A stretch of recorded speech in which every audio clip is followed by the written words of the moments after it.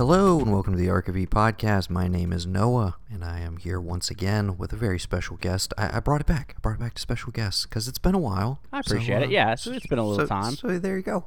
Yeah, it's Sunshine Mayfield once again. You saw it in the episode description. Say hello. Oh, hello. Thank you. Apologies up front. We've been a little lacking on the podcast front as we adjust to life in the midst of a pandemic. You've still been working regularly, as has Gavin. I want to point that out to people. So that's part of why Gavin and I have not been able to get on mic recently. He's still working pretty much a regular schedule, but he's the only guy on staff. So he's taking, he's got a lot to do. He's a busy man. He's a busy guy. Yeah. But we are back finally, and I will tease this. Hopefully this will be a beacon out to these guys. But Mr. Tim Niles, the often referenced but never actually heard Tim Niles, just recently set up his own little in-house studio. So we should be hearing from him soon. We'll talk about what we've been watching in quarantine, etc. And the also often mentioned and never heard Mr. Barham Williams should be joining me on the cast soon. So you're going to be hearing some new voices since Gavin's tied up at the moment. But Mayfield was kind enough to get on the phone with me. And what are we going to talk about today? We are going to talk about directors and the top three, our top five movies, but their third entry in life, because we're wrapping up our third year. We at are, the Arc of yes. E. May 1st will be our 3-year anniversary and the kickoff of year 4 here at the Arc of E. So, yeah, this is kind of a look back and maybe a look forward. We'll be like, hey, these directors, the third one was great, but look what they went on to do. So, see, and for me, I did a lot of the third one is arguably their best. Yes, in some cases, that's definitely what I went with. In some cases, it's like an interesting pick in the context of their entire filmography. So, but anyways, yeah, so we're doing third outings, and I'm sure there may be some vagaries with like TV movies as your opener, or maybe I didn't things that count were never any properly TV released. Movies, yep. Yeah, I tried to steer away from those. I have some honorable mentions that are kind of questionable, but yeah, so that's the idea. Before we kick things off, any particular quarantine rewatches or new stuff you've been going through? Anything you've been binging that you want to shout out to people? Yeah, watching a lot of The West Wing currently, because I've never gone through it, and you know me. So I'm this is not a guy. rewatch. This is a first time through. Correct. Okay. I made it through the first 2 seasons at some point in life, and then never finished all of them. So I'm working my way through West Wing. And those are old school primetime TV dramas, so we're talking like 22, 24 episode seasons, correct? That's right, yeah. Gotcha. So, and I got about halfway through season 4, and there's 7 total seasons. And I'm a Sorkin guy, so it's been great. Speaking of Sorkin, just also watched Molly's Game for the first time, his directorial debut. I feel less good about that. Okay. Yeah, I still have not taken. I haven't rolled the dice with Molly's Game.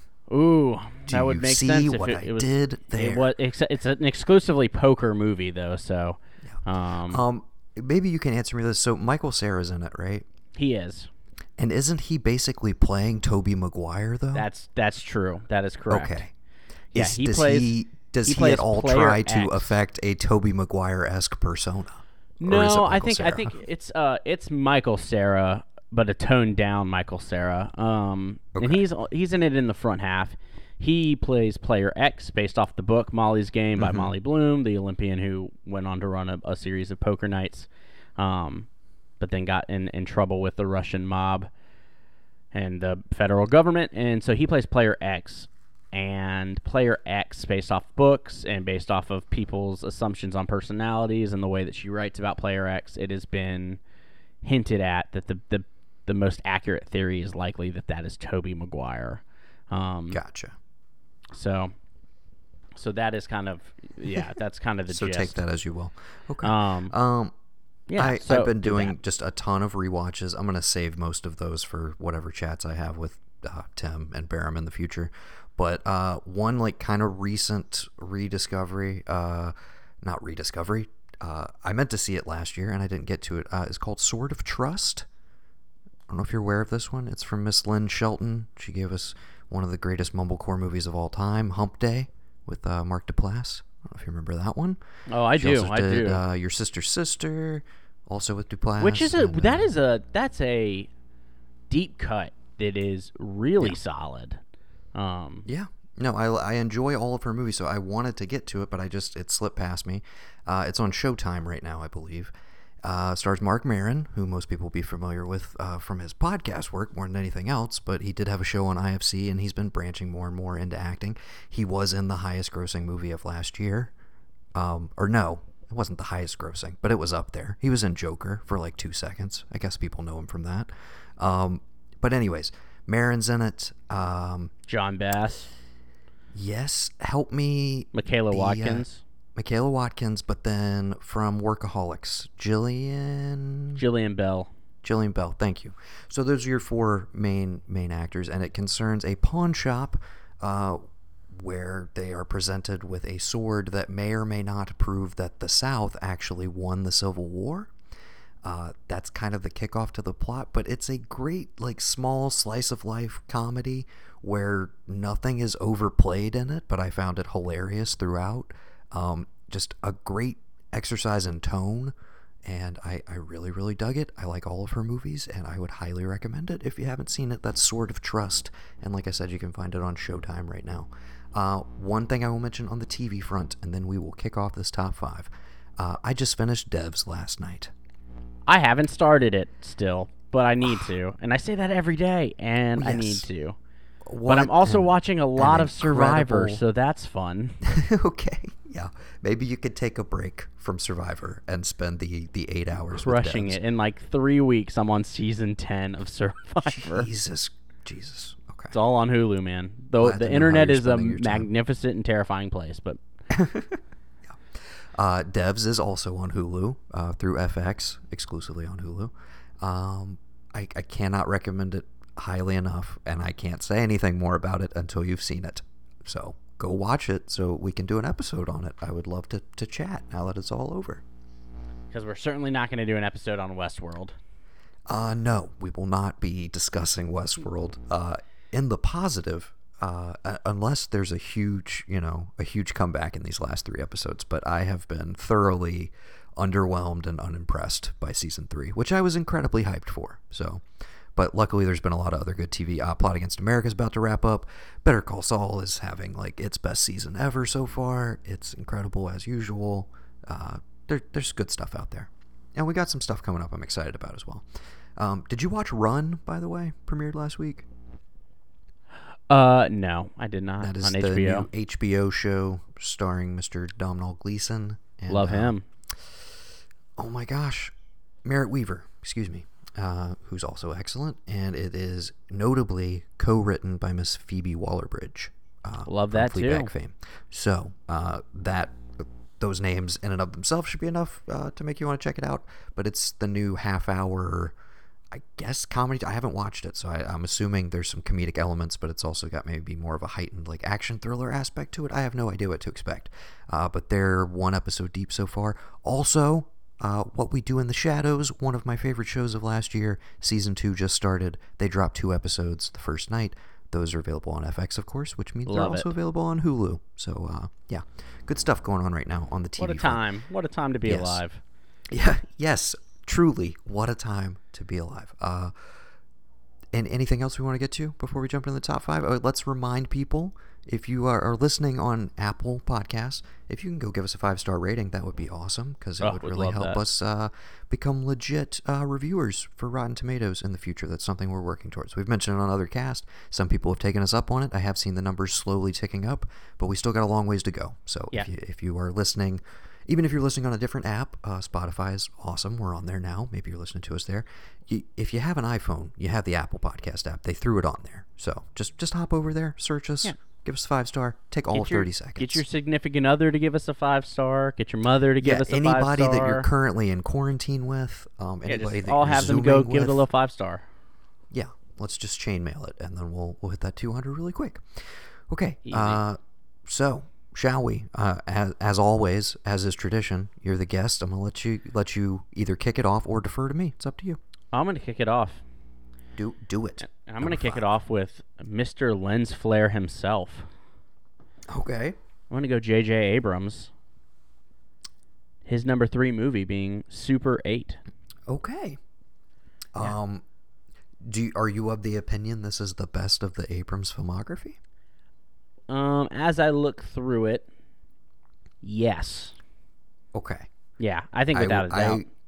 I've never seen Mission I Impossible 3. really want to disagree with you, like, immediately. But tell me what you love about Super 8. Mission Impossible 3. You've never seen it, okay? No. Well, is that your one? The giant, is that your the giant caveat at the front of your list? I think it's between MI3, which is sad to say because it's his opener, but it's a hell of a debut. Of course, he had done tons of TV beforehand, but yeah, Lost, Felicity, Alias. MI3 is a comeback for that franchise. Totally revitalized it, got us excited for like what has been. It's now kind of regained its traction as one of the best current action franchises. And one of the most profitable as well. But I love that first Star Trek, man. And I'm not a Star Trek guy at all. Yeah, but that movie like got me excited about that franchise in a way I had never been before. But man, Elle Fanning, Kyle Chandler, I think it's charming as hell. I just really enjoy it. I think it's just kind of like it is like quintessential like blockbuster movie watching. It's what we were sold on him as he's the next Spielberg, and it was the most Spielbergian thing he had done up to that point, and pretty much remains the most Spielbergian thing. Yeah, so I'm a huge fan of it. And don't get me wrong, movie. I really like that movie. I haven't rewatched it as much as the other two I just mentioned, and then we don't have to talk about Star Trek Into Darkness. Yeah, that was which I'm sure he would prefer just to kind of forget about. It seems like he was kind of on autopilot, if you will, while making that one. So, and I would just since Super 8, everything he's done I think has been fine to bad, right? Like Force Awakens is fine. Fair to say. Star Trek Into Darkness is not great, and I didn't love Rise of Skywalker. Just for several reasons, but I'm gonna get personal with it. Didn't like what he did to my boy Rian Johnson. Yeah, that's pretty much where you and I stand on it. You can make all of those same decisions, and I would have a lot less of a problem with it if it wasn't so openly antagonistic towards the previous filmmaker. It just feels like a giant middle finger. I'm backing my boy Ryan. Though, I cannot wait until Rise of Skywalker is on Disney Plus because I do look forward to rewatching it again. Now, having kind of settled on it and like, okay, I did not enjoy that, maybe I can be a little more forgiving the next time around. I think my argument is, we'll and I know that what I'm about to say is very highly contested. I think The Last Jedi is the best Star Wars movie. I know Empire Strikes Back is definitely up there for sure. But when it comes to just a general, like, does it look good? Does everything have its place? Is it just well designed? And are the details just in every crevice? It's phenomenal. It is truly a film. Like, it is the most deep Star Wars movie, I think. For sure. And so it just hurts that much more when you go watch The Rise of Skywalker to be like, remember when we had The Last Jedi? Yeah. And I guess I kind of while we're talking about Super 8, I guess I kind of look forward to him stepping back from big franchise IP and doing more things like Super 8. And doing something where it's like, okay, clearly you're drawing on your influences and movies of this ilk, but you're still doing something original at the same time, even if it is very much like homage and very heavily influenced by those things.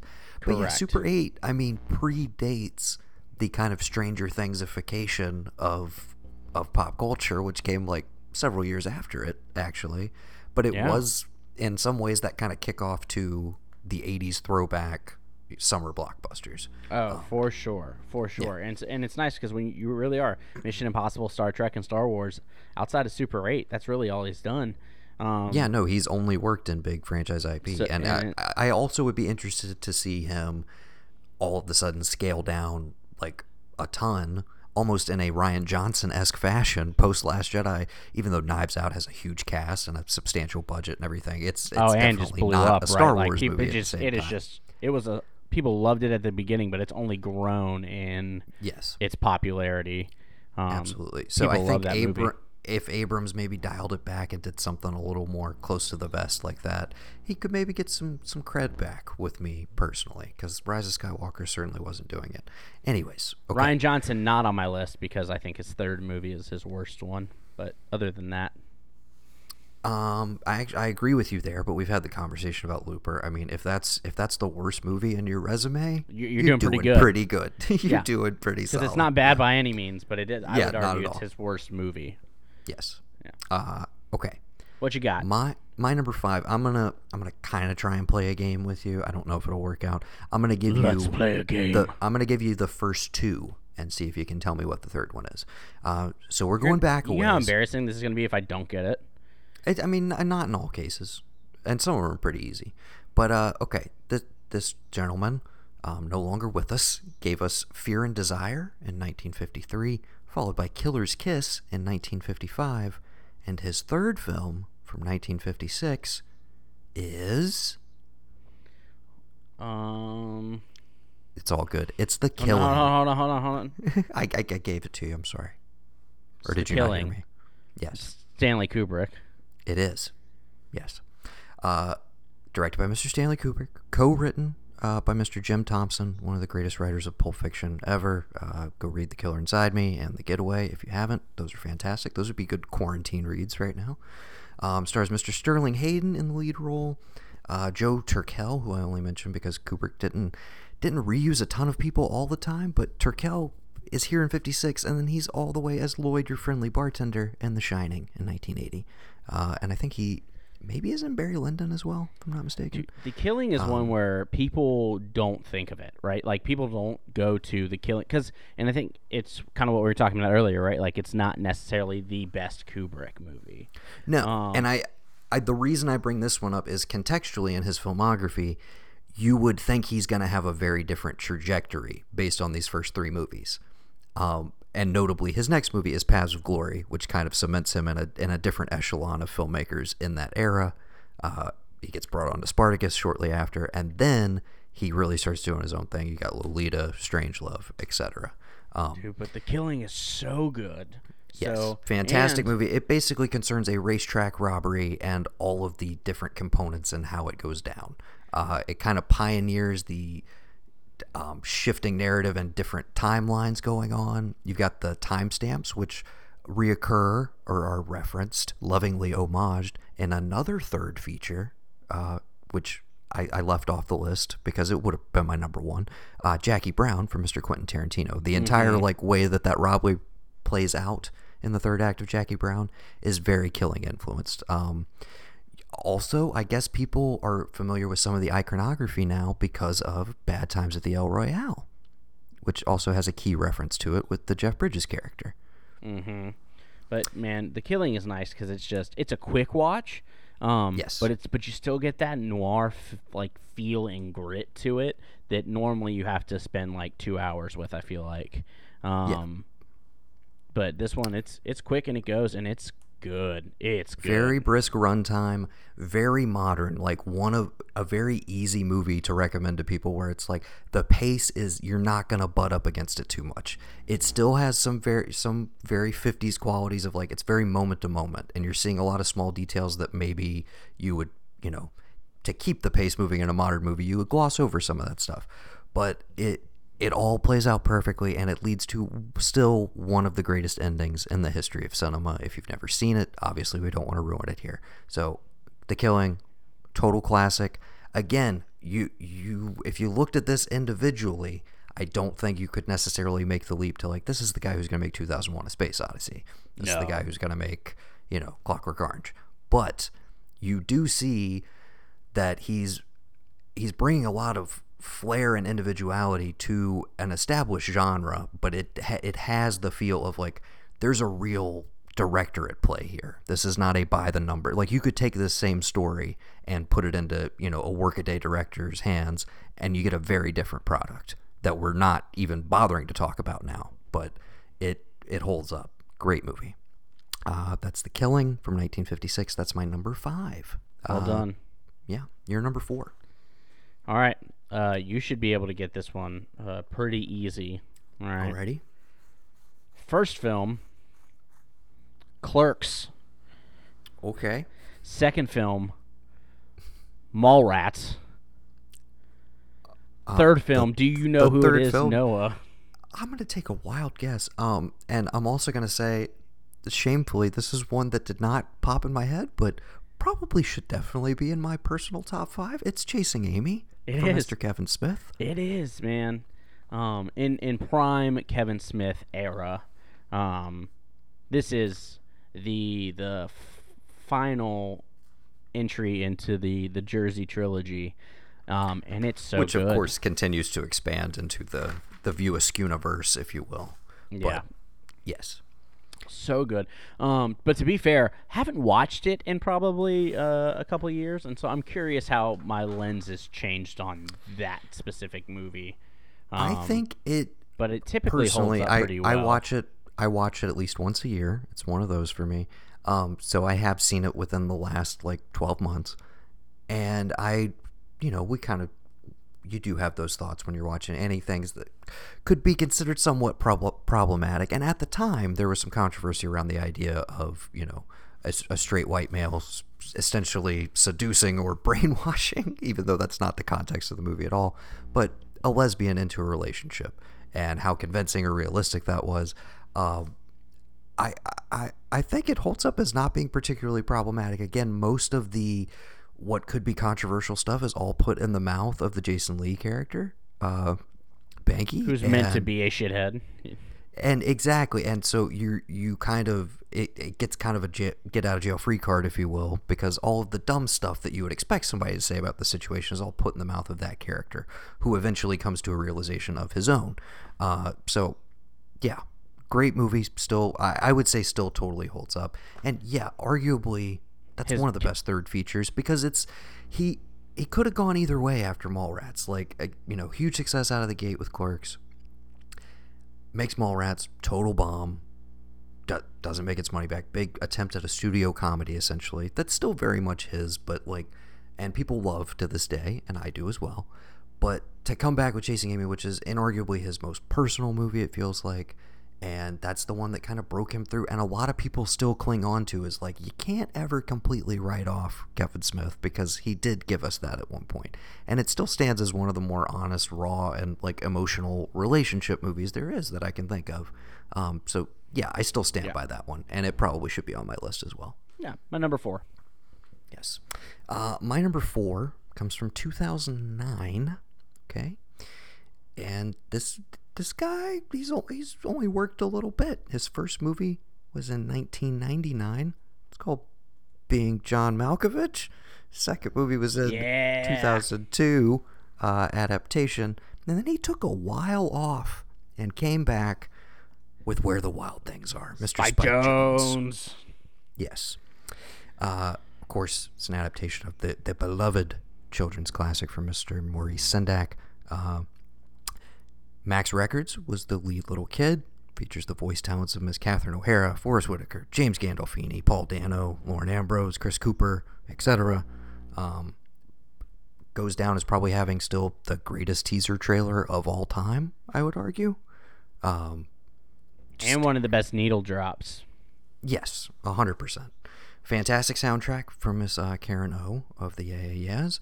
Of course, that iconic drop of Arcade Fire, which was a lot of people's first exposure to them, I feel like, even though they've been around for a bit. And still stands as a very niche movie that you and I have talked about recently because I feel like we just don't get a lot of these in general. But a little movie called Wendy came out earlier this year. Oh, so good. So good. One of, if not my favorite movies of the year so far.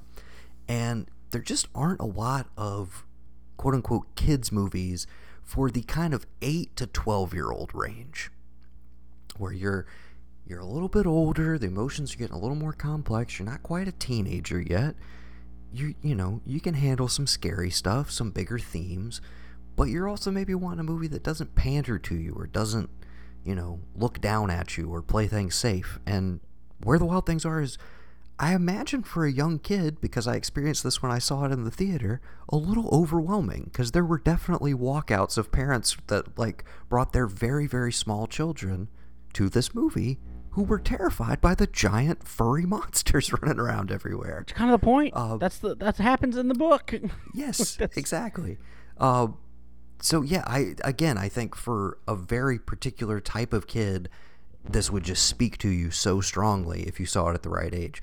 But for me, who's, anything kid-centric or nostalgic, and of course I loved the book when I was growing up, and I love Spike Jonze, so when you told me this was happening and then you swirl together the Arcade Fire of it all in that trailer, I remember literally getting misty-eyed when the Warner Brothers logo came up before the movie, because it was one of those where I was just like, I'm finally seeing this. I've been waiting for this since the trailer dropped. Oh my God. And then it completely delivered. Another one that I watch pretty much once a year, again, mainly because there's just not enough movies like this. Now Wendy will be in that rotation as well. But when you need something that it's just speaks it's got to the inner child factor, it has moments of just sheer joy in it, and there's so few movies that manage to capture that. And it's got some true magic to it with the effects and the way he brought everything together. I don't know if it's my favorite Spike Jonze. I'd still probably go Malkovich or maybe her. Yeah. But it's an incredible movie, and again, I wish give me some more stuff of this ilk. I know there's some Roald Dahl adaptations in the works right now. Give me some. I haven't found a Roald Dahl adaptation that I've loved. You know what I mean? Yeah, that's what I'm saying. I think there still has yet to be a really truly good one done. I don't count Willy Wonka in the same way because the movie is kind of its own thing at this point. I mean, that's the best, inarguably, and maybe The Witches with Matilda. Just sheer terror. Oh, I do love Matilda. What are we talking about here? There's some good ones. The recent ones have not been good. But I know they're doing a new version of The Witches, which could be exciting. We'll see. That was a creepy movie to me as well. Angelica Houston. Very creepy movie, yeah. So that's my number 4, Where the Wild Things Are. And then, of course, I mentioned it by name, but he takes a long time off before he comes back with her. Pretty much equivalent to the same break between adaptation and Wild Things. But yeah, I make more movies, Spike Jonze. Can you do that? He's just please? Busy making music videos. Yeah, some of the best music videos ever. Also, just because I feel like I didn't shout it out properly. Just a workhorse, man. One of the most underrated James Gandolfini performances. Gets completely overlooked because it's voice only, of course. But what a departure from that guy. Great stuff. Okay, your number 3, sir. All right, number 3. This is the first movie. This is going to be a little controversial because I don't know if people consider this the first movie. But the first movie is Nights and Weekends back in 2008. Okay. The second movie is Lady Bird in 2017. Okay. And then number 3, Little Women. So what is the Gerwig. controversy over Nights and Weekends? Because I was under the impression that Lady Bird was her debut. I think she co-directed Okay. Nights and Weekends with Joe Swanberg. We can put an asterisk next to this one because Sure. I've got some asterisks on my.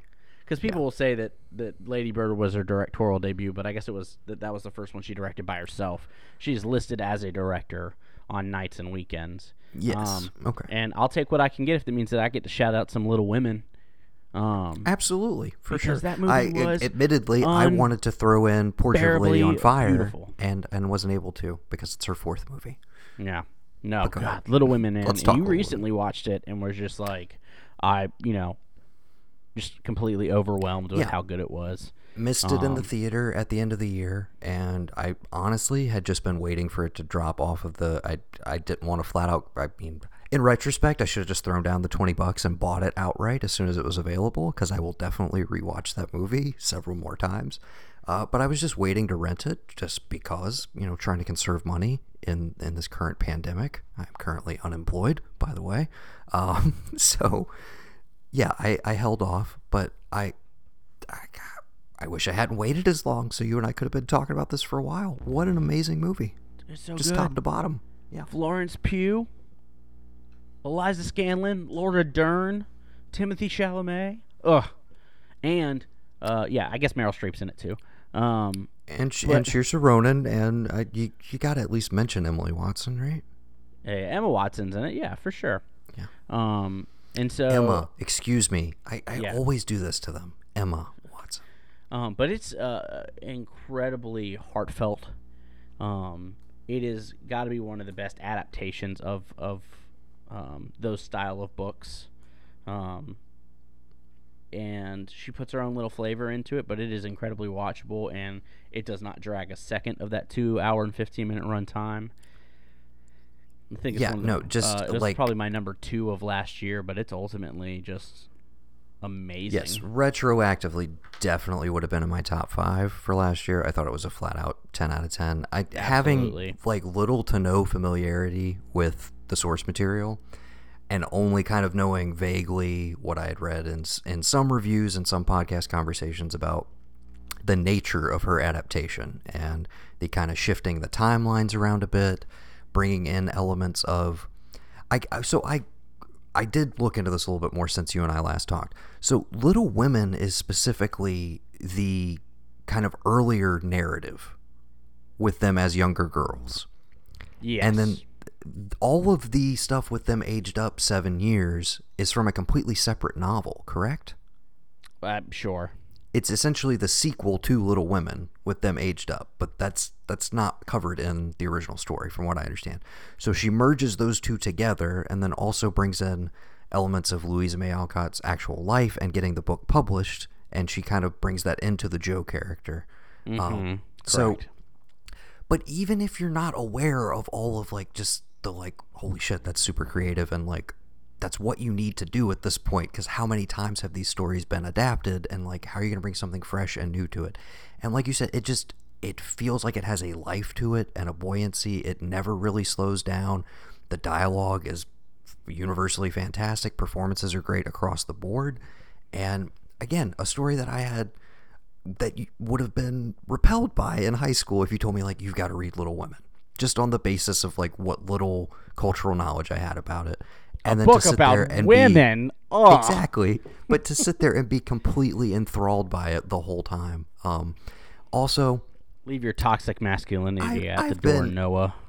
Yes, and I've told you I've still yet to see Call Me by Your Name, but there's a part of me that wants to, just with the current state of Chalamet and him being cast in everything, or wants to be like, I don't know if this guy's always cracked up to be. He's pretty incredible. And I know we're only a few performances deep so far into his career, and I haven't seen everything, but Dune, even as I wanted to actively like, critique every decision he made in this movie, I was just like, this kid's a fucking hell of an actor, dude. So God damn it, he's really good. Yeah, I'm looking forward more and more to Dune. We just got a giant slew of images released online. Yeah, it's looking good. It's a massive cast. Well, for a movie that is considered like fine to bad, right? Like typically most people don't have positive feelings on Dune. It's the least well-regarded Lynch movie. It definitely still has a cult following. I will stand by. I mean, it's totally worth watching. It is a great watch and entertaining movie. But yeah, it's an acquired taste for sure. I'm sure tries some people's patience, and mainly that's fans of the book are not fans of the movie. Very little crossover across there. So we'll see. But yeah, no, I'm incredibly surprised after Blade Runner 2049, where they really bet big on Villeneuve and like really bet big on like, there's going to be an audience for this. People are going to be dying for the Blade Runner sequel 20 years later. It was so good. Or 30 years later, excuse me. I would argue that 2049 is better than Blade Runner. I would not disagree with you there at all. But at the same time, I don't know if that's blasphemy. Not a lot of people saw it. Struck by lightning. I think that's becoming a more and more popular opinion. I think maybe initially people were like, you can't write it off. But I've always been of the opinion that like Blade Runner is like 60% an incredible like revolutionary movie, and then 40% that's just like, nah, we could re-edit this, or like you gotta like smooth out the story. So you got the here. initial theatrical release, and then you got the director's cut, and then you got the final cut, and then like and it's bits and pieces of everything. If you were to like make a fourth cut, maybe you could piece together like I think the initial director's cut is considered the definitive version, or the best version, if you will.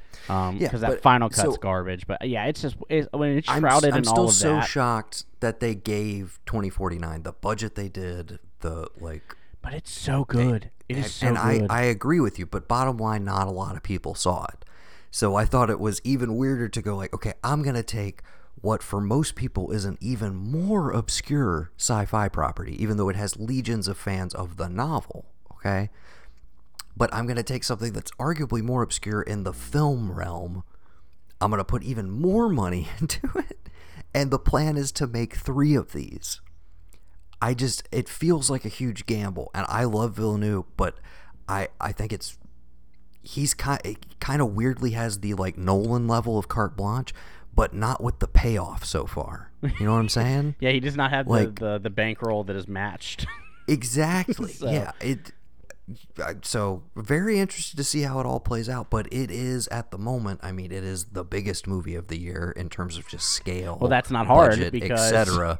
But I don't know who is actually going to show up for this thing if it actually comes out at Christmas. So I'm just saying that's what I'm saying is like if no other movies come out this year, we're getting all the technical awards are going to Bad Boys 3.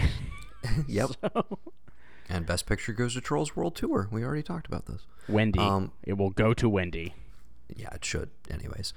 And I'll mention it on other casts, but never, rarely, sometimes, always. That would be my other, that's neck and neck with Wendy for Best Picture of the year so far.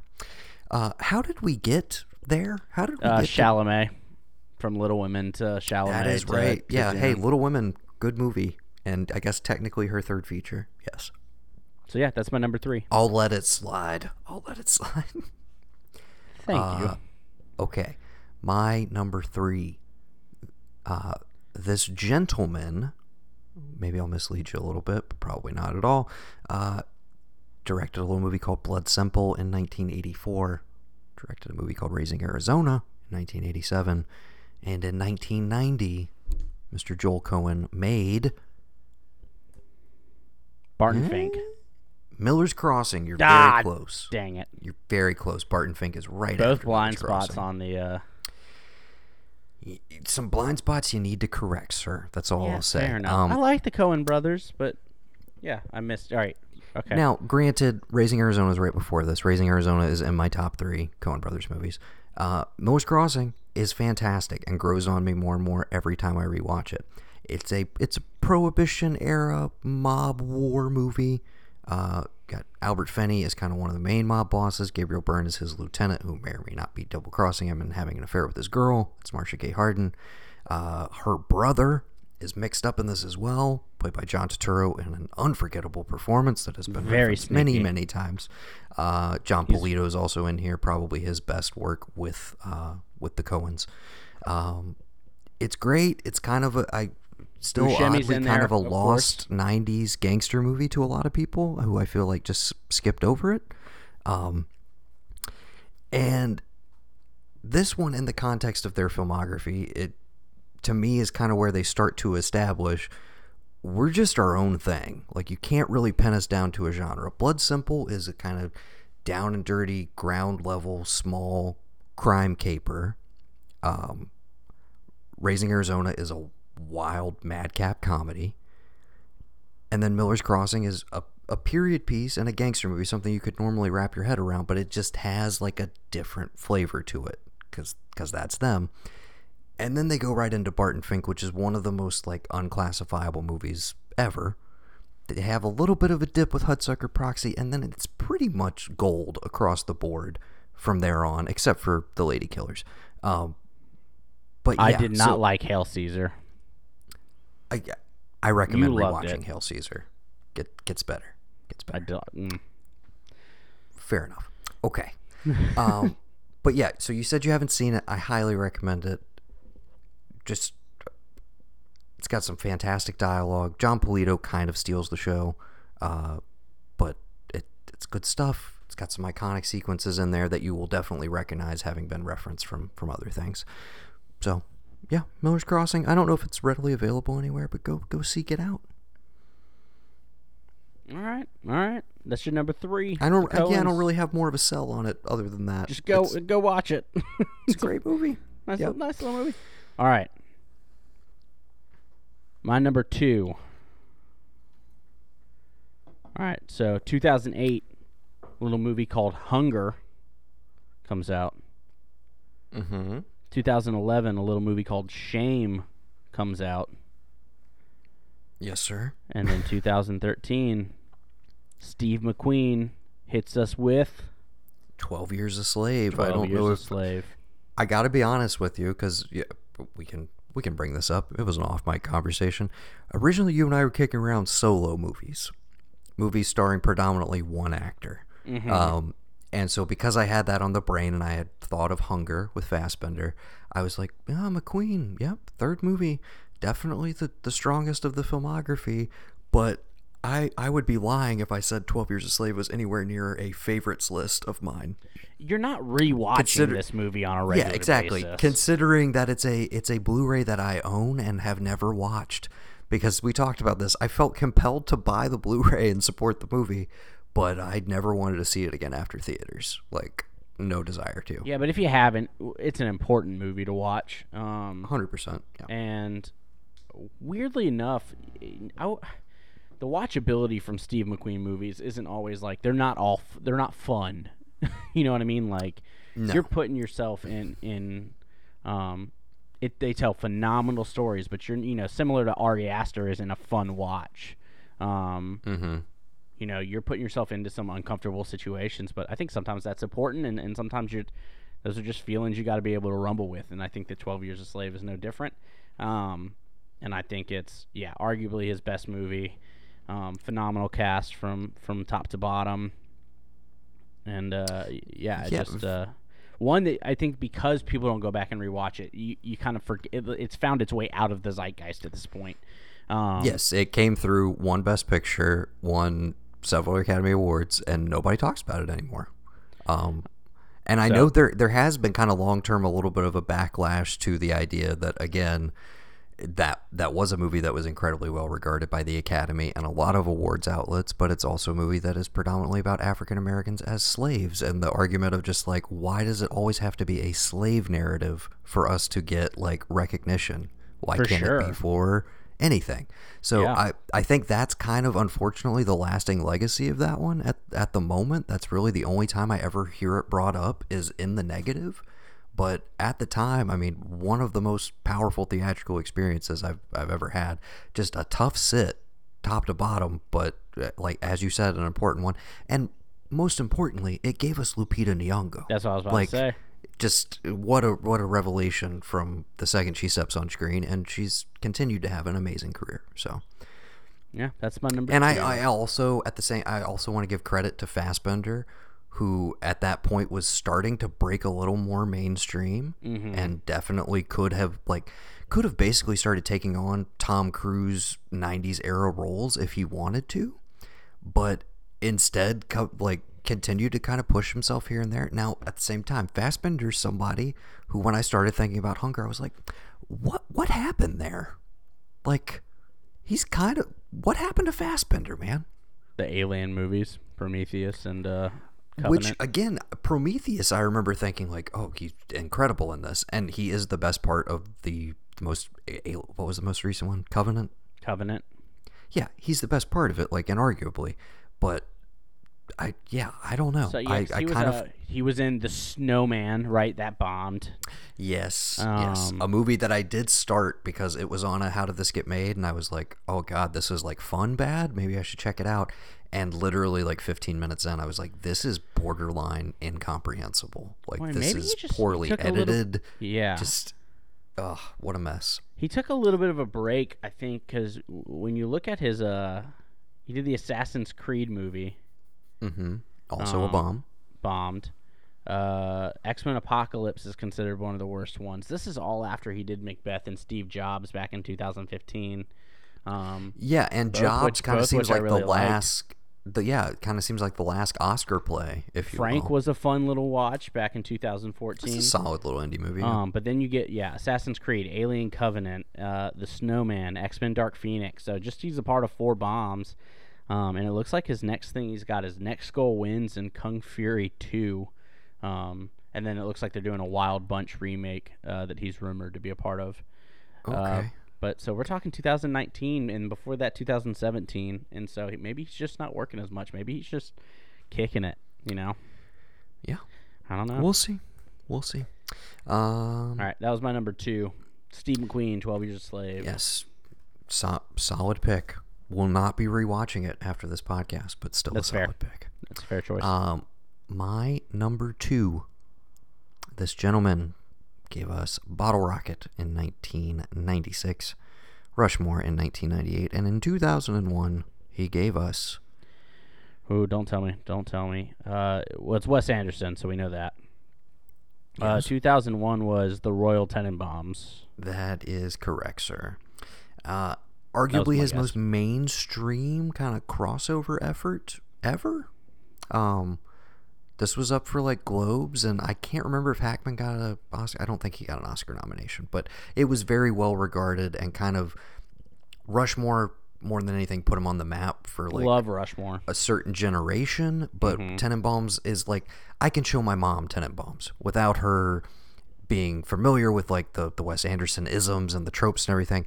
That was the one I could always show somebody in isolation, and like they would pretty much enjoy it because it's got a stacked cast, a narrative that like seems semi-familiar. Like there's a lot of stories about grand families and like dysfunction, etc.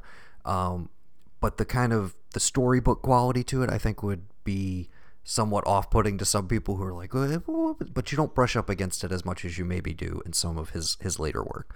And notably, it's kind of the end of an era. This is the last one that is co-written by frequent collaborator Owen Wilson. And the first 3 out of the gate, Bottle Rocket, Rushmore, and this, are all the 3 of them together.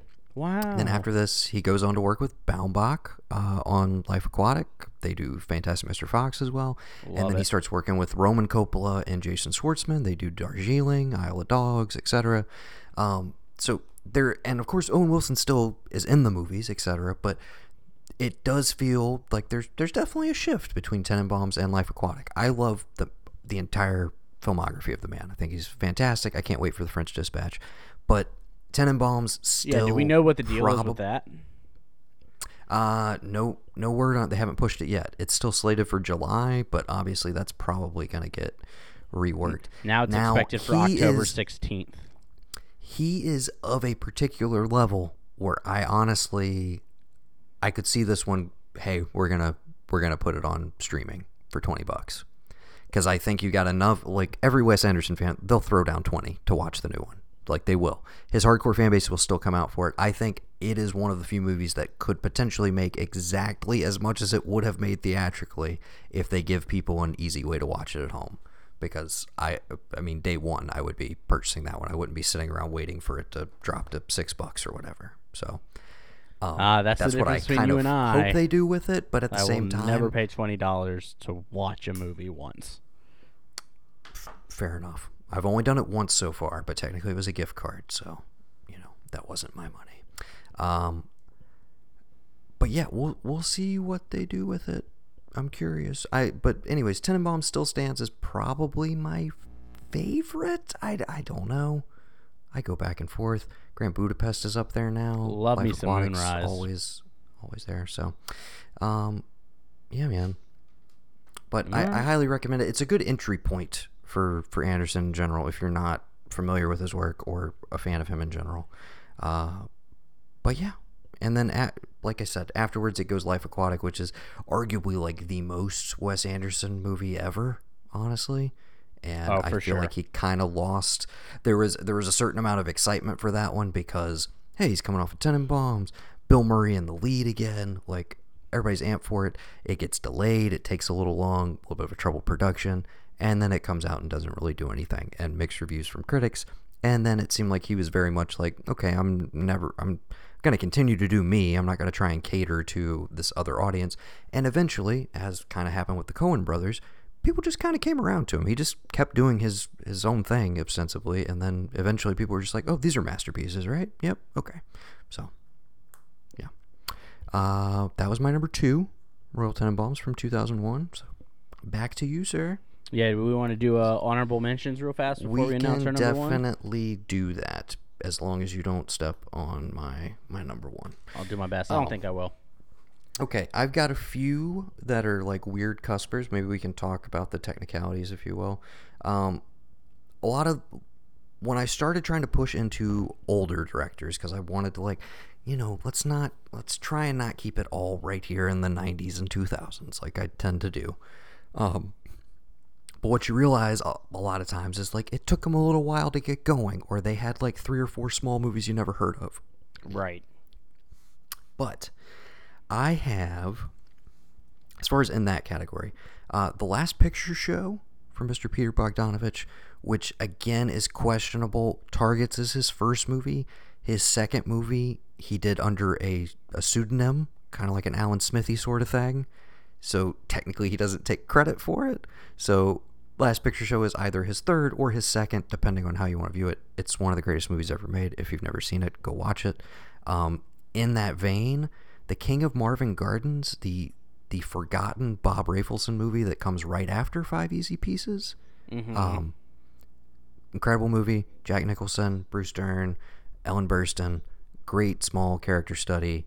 And yeah, Five Easy Pieces is a fucking masterpiece, but King of Marvin Gardens, everybody seems to forget about. It comes out like literally the next year, I believe, and that's Bob Rafelson's third movie. Jaws is another one. Depending on how you categorize it, it could technically be Spielberg's third, and if so, it's a hell of a third movie. But yeah, Duel is technically a TV movie. Sugarland Express could be the first or the second. It's however you want to take it. I've got some other ones on here, but by all means, jump in. Jason Reitman's Up in the Air was one of my honorable mentions. Solid pick. I was just talking about that movie yesterday, actually. Yeah, one of his best. Oh, side note. You want to do a side note right now? Sure. You'll enjoy this. Guess what I watched for the first time ever 2 nights ago? Tell me, Noah. Pitch Perfect. Oh, yeah. What'd you think? It was all right. It's fine. It's fine. It was fun enough. I gotta tell you, if you go on to watch 2 and 3, they only get worse. Okay, that was my thought too. I saw Reggie Watts was in the second one briefly, and I adore that man. So I was like, "All right, babe, maybe we gotta." And my girlfriend does as well. So I was like, "Maybe we gotta watch the second one." But we were both kind of like midway through the first one, like, I get it. Okay, but I do have to bring this up. I'm sorry. So, in the context of that movie, we're supposed to believe that Anna Kendrick, as that character, wrote the song Bulletproof? No. By LaRue? No. I know she's remixing, okay? But she clearly says at one point when she plays Bulletproof to the love interest, okay? She says, "Yeah, that's me singing." And I said, "No, it's not. That's LaRue singing."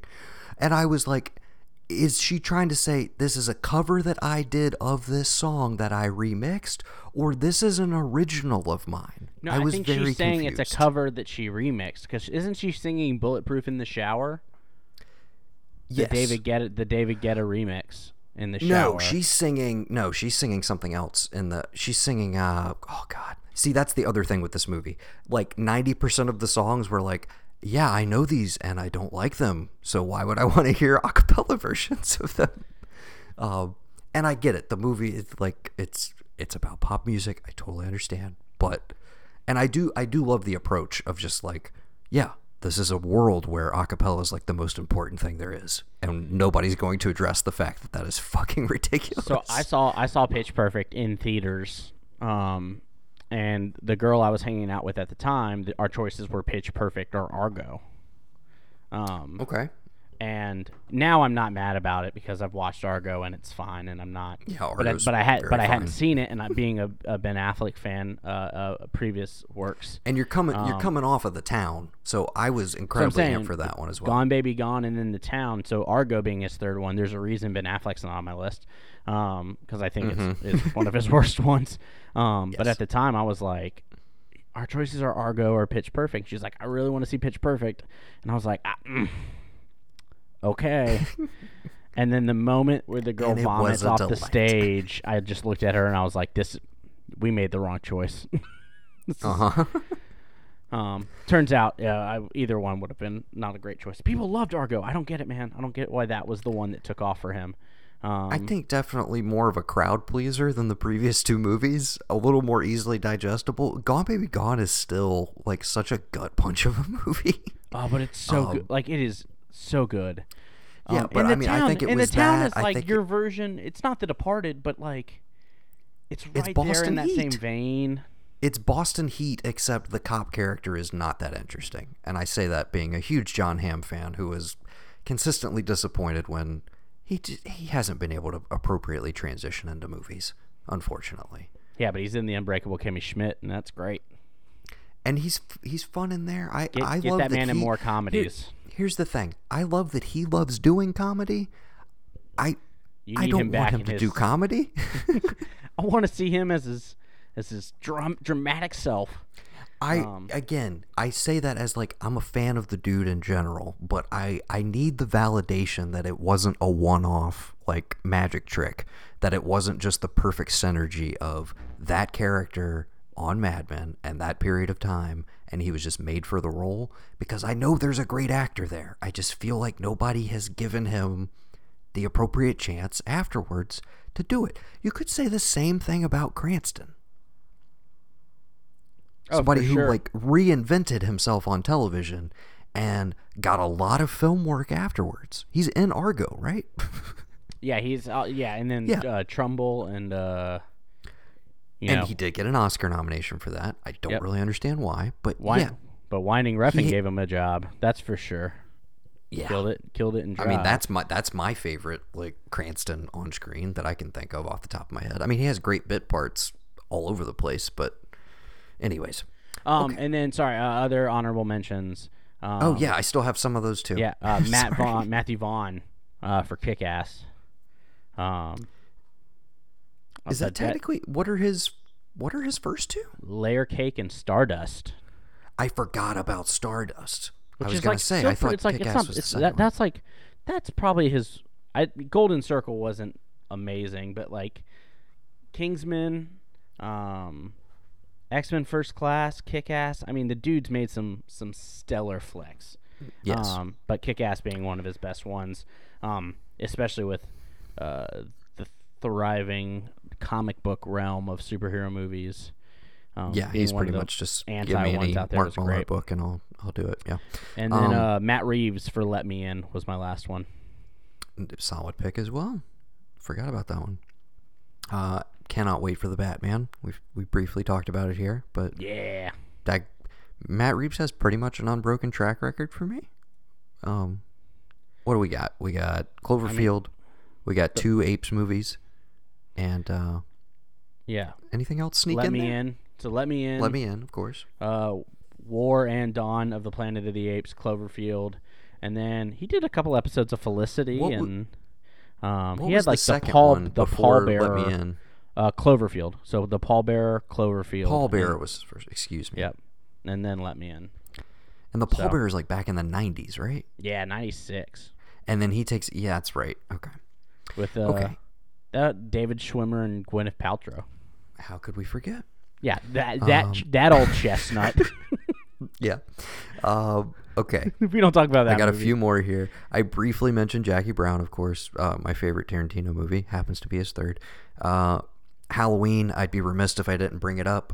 It's another weird one. That's like he did. Someone's Watching Me, which is a TV movie, which was the same year, and I think chronologically actually comes out like a week or two before Halloween comes out in the theater or something. It's weird, but ostensibly it's the third Carpenter feature. Incredible, iconic. We've done many podcasts about Halloween 78.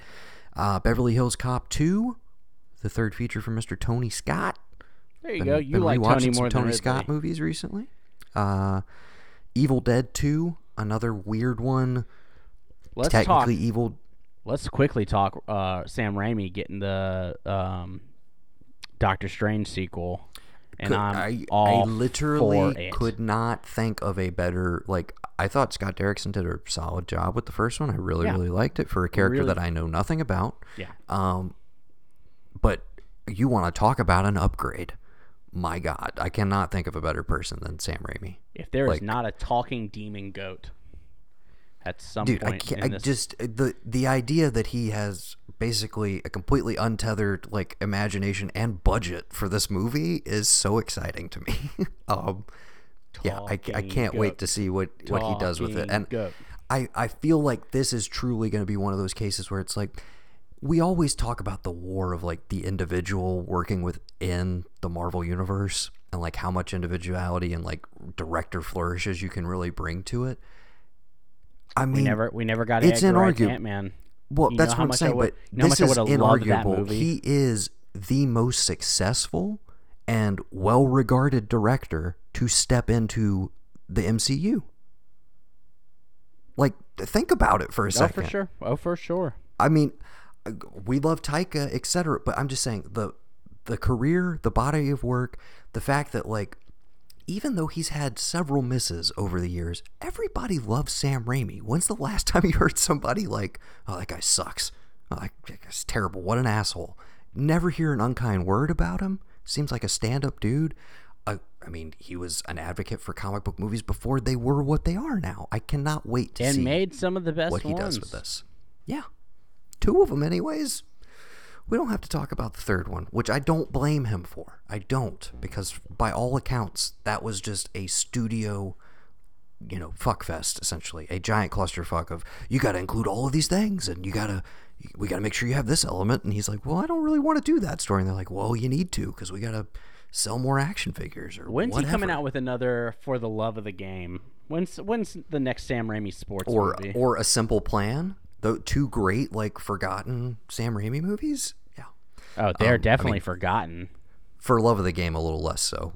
That's a fun, problematic one that has a lot of issues, but I love it nonetheless. But Simple Plan is an incredible thriller. It's like a Coen Brothers movie on acid, essentially. I can't believe his last theatrical release was Oz the Great and Powerful, which I didn't hate. Which I did not see. I didn't hate it. But yeah, when you have Spider-Man 3, Drag Me to Hell, Oz the Great and Powerful, and Drag Me to Hell is unimpeachable, dude. You can't convince me otherwise. Yeah, I still wish we just got one of those from him every couple years, but it is what it is. But anyways, I say there's an asterisk next to this one because technically Evil Dead is not his debut. He does have a feature from 1977, which is feature length, never properly released. So count it if you want to. If not, Evil Dead is the original crime wave, which is written by the Coen brothers, which I still have never been able to track down. That would technically be his second feature, and then we can say Evil Dead 2, which is one of the greatest horror sequels of all time, and unequivocally one of the 3 best horror comedies ever. Yeah. Real quick. Can I go back to work now? I went with kind of a new one. To keep it high fidelity centric.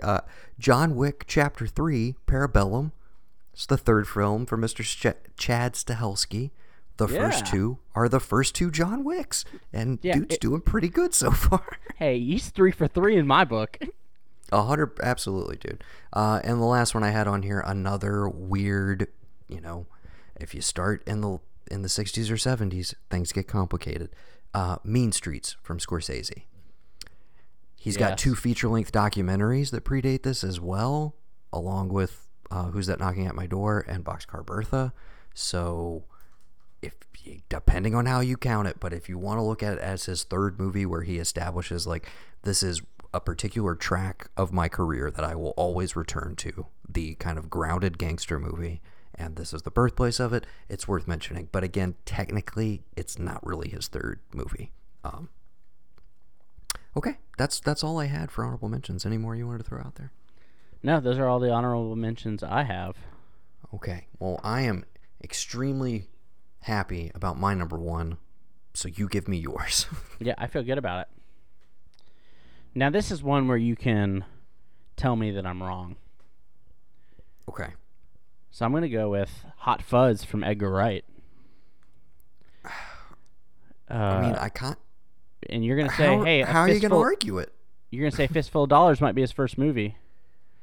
And I'll go, all right, cool, I'll concede that. Fuck you. Scott Pilgrim versus the World, then.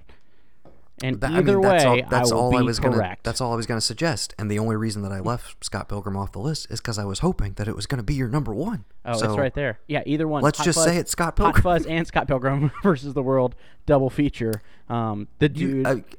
That's my number one. I'm sorry if you misspoke. Is it Fistful of Dynamite? It's Fistful of Dollars. Or Fistful of Fingers. Straight up Fistful of Fingers. Okay. I was gonna say Fistful of Dollars is definitely parody of a Fistful of Dollars. Right. But it got a release, but like not in a way that's meaningful. In like one theater in England on his street or something. So most people consider Shaun of the Dead to be his first film. Fine. Mm-hmm.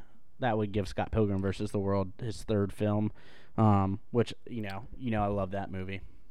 Well, and I think if we do go with the conceit that is the third, it's him stepping out of what you thought was going to be his groove essentially, and like his crew, if you will, and going American, so to speak, even though it's kind of Canadian.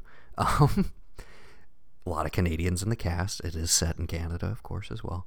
But such a departure from the previous ones, but still 100% like nobody else could have made that movie. You can see the progression from Shaun of the Dead and Hot Fuzz to that movie. And at the same time, like, I kind of wish we had gotten 3 or 4 more exactly like it.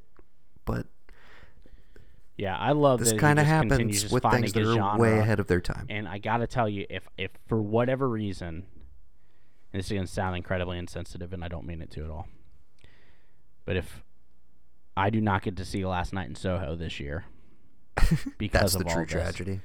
Yeah. I will find that virus and I will kill it. I will spend years going to school, just out of the pure hate that I had to wait longer than that. Yes, clearly that is not a real tragedy, and clearly that is not what is most important at this time being. Yes. But I would still love to see this movie this year, 100%. And will be very bummed if I have to wait longer. It's up there. Gavin and I did our most anticipated list, and I can't remember if I put it on because it has no trailer yet. I think I may have bumped it down a little bit, but I think it was still in my top 5. Yeah, it's considered post-production, but it does not have a release date that I can see. But yes, Scott Pilgrim versus the World, I'll save this. We don't need to talk about it more. It's just it's great. Yeah, it's great. I was gonna say I'll save this and I won't shout it out in detail here.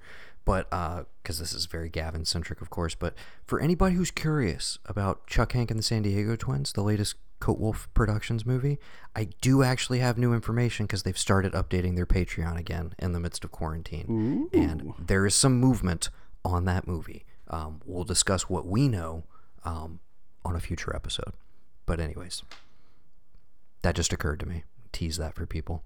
Okay, my number one. Your number one. Go ahead, my man. This gentleman made a little movie called Say Anything in 1989. He followed it up with a movie called Singles from the early 90s. I forget if it's 91 or 92. And then he gives us this movie in 1996. What is it? Well, you're talking about Cameron Crowe. Yes, I am. And there's the reason that I did not pick this movie. Why? Dear God, why? Because Jerry Maguire, correct? Yes. Yeah, I didn't want that. That wasn't my number one. Okay. Yeah. But yeah, it's not on there. Because I think Almost Famous is his peak. Well, that's what I was going to say. He goes on to make my favorite movie of all time. But in the context of his career... That was very anticlimactic. I just took all the air out of your balloon, so I apologize for that. No, you're totally fine. I thought you were going to tell me, like, I hate Jerry Maguire, and I was going to be like, well, I don't think we can record podcasts together anymore. But I would argue that Almost Famous and Vanilla Sky, I like those better. So that was the reason I did not pick Cameron Crowe.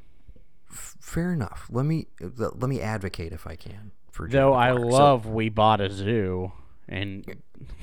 Underrated movie, man. People like to make fun of the title. It's not bad. But then he goes up and follows it up with Aloha.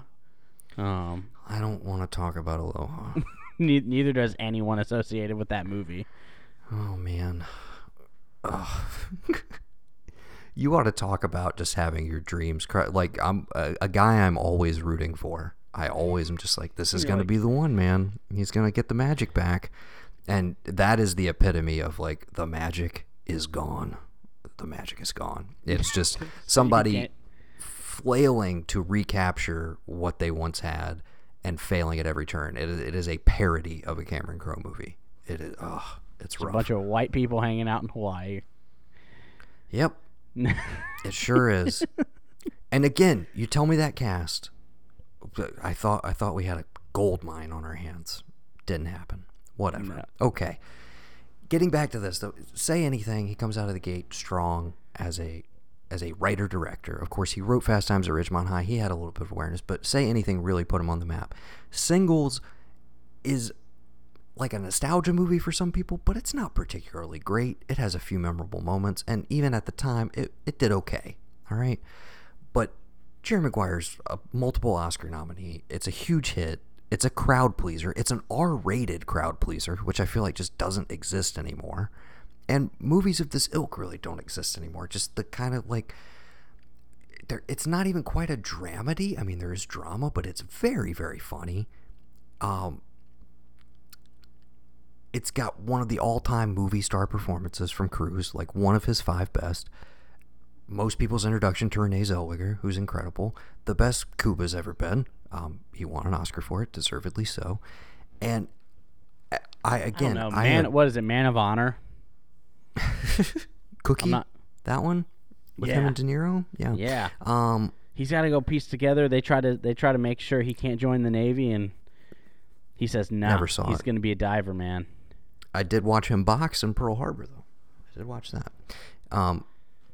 But yes, okay, so he goes on to Almost Famous, which is unequivocally my favorite, and I would say even more rewatchable. But Jerry Maguire, in recent years for me, I watch this movie like 2 or 3 times a year. And it is a total cable movie as well, where if it is on TNT or TBS and I come across it, it's going to stay on for the next 2 to 3 hours because it takes forever for them to show this movie because it's over 2 hours long and there's a lot of ads. But it's incredibly rewatchable. You can pick it up at pretty much any point. The dialogue's fantastic throughout. Great, like, genuine chemistry between all of the performers. And I literally never get tired of watching it. I think this run in particular of Maguire, Almost Famous, and Vanilla Sky is incredible. Now, people don't like Vanilla Sky, and I totally understand that as well. But at the very least, the 1-2 punch of Jerry Maguire and Almost Famous, even though they come 5 years apart, you'd be lucky if you had a career that had 2 movies of that caliber, that close together. So he's one of my favorite filmmakers still, even though he has pretty much disappeared off the face of the planet, except for a few documentaries here and there and the occasional failed attempt at a TV show. I'm still rooting for you, bud. But if you're done and you want to hang it up, you still gave me my favorite movie ever and a couple other good ones as well. So don't forget that Jerry Maguire gives you Jonathan Lipnicki. Still, my girlfriend had never seen the movie before. She's not a huge fan of kids in general, or like kid performances. She doesn't like people under the age of 12. Really finds them she's obnoxious. Got a real bias against anybody below 4 foot. But if you can't ride a roller coaster, she's got no time for you. I say exactly. I say all of this to say she was completely enamored and entranced by Jonathan Lipnicki. She was immediately just like, his head and his body, it doesn't make sense. That's the cutest thing I've ever seen, like, in my entire life. And wait that's before he even opens up his mouth. Little Vampire. Like, yes. Iconic child performance. Probably the most charming Cruise has ever been. And just, I love it, man. It's a great rewatchable movie.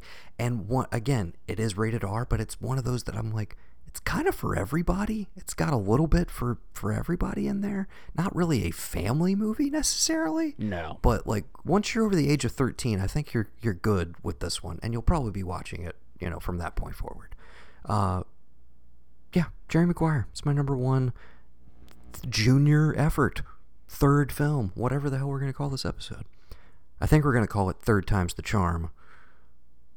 The director edition. I don't know. Yeah, that's great. That's what a clever title. Go with that. Run with that. I can't tell. Is that sarcasm? No, that's no. I think sometimes I'm genuinely like nice and people don't expect it, and right, and they think I'm kidding, and I'm like, no, I'm very genuine. I think that's a great title. Thank you. Well, you'll see what it is when you're listening to this episode. Thanks, man. You got anything else you want to chat about? Oh man, no. I just need to go watch some stuff. I need to catch up on Devs.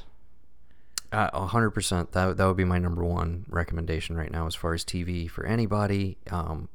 If you're not a fan of sci-fi, it's probably going to be a really tough sell. If you're not a fan of like grounded, thought-provoking, like deep thinking sci-fi, probably not for you. But I don't know if I've seen a better show so far this year. So I will say, if you're looking for some music to end this episode with, I've been digging, by all means, yes, because we didn't really do a transition. So I've been digging Sammy Ray and Friends.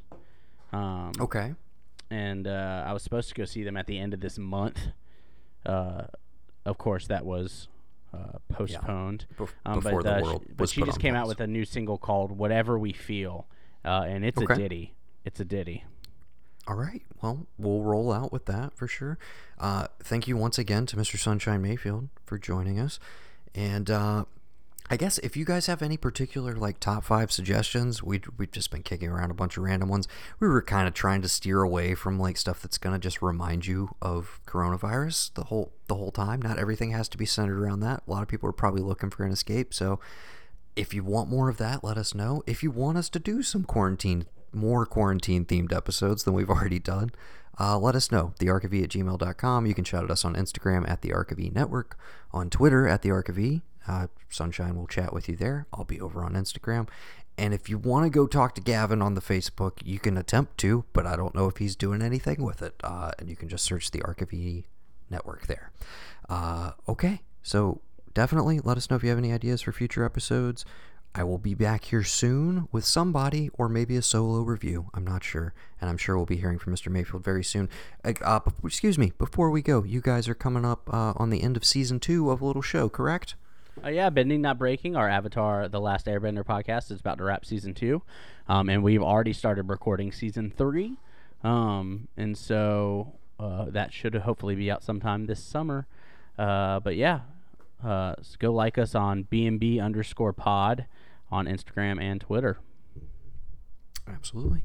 I look forward to the finale, and I also love that you guys are coming back sooner rather than later. So good time for anybody to jump on if you have not. Again, still not streaming anywhere, but if you can get an Amazon order to yourself, maybe you pick up the cheap Blu-ray. That would be a good idea. Or I don't know. So I think that's going to do it for us here at the Archive podcast. I have been Noah. I've been Alex. And we thank you for listening. Until next time, stay safe, stay smart, and stay tuned. I've been wearing my hoops. I've been wearing my big old silver hoops. I've been walking around the house in them, babe. I've been chilling on the couch in them. I'm accenting with socks. I'm accenting with brightly colored socks. I've been putting a show on for me, babe. I'm the only one who knows it. It's whatever we feel. It's whatever we wanna do. It's whatever we feel. Whatever we wanna do. It's whatever we feel. It's whatever we wanna do. It's whatever we feel. Whatever we wanna do. It's the thing I wanna do. It's the thing I wanna do. I'm doing it. It's just the thing I wanna do. It's the thing I wanna hit the bed. I've been closing up shop. And I've been winning when they say that I would not die. I've been standing up to all of them, babe. I've been answering a call for them. I quit playing them games. You can address me by all 3 of my names. 'Cause I'm getting official about it,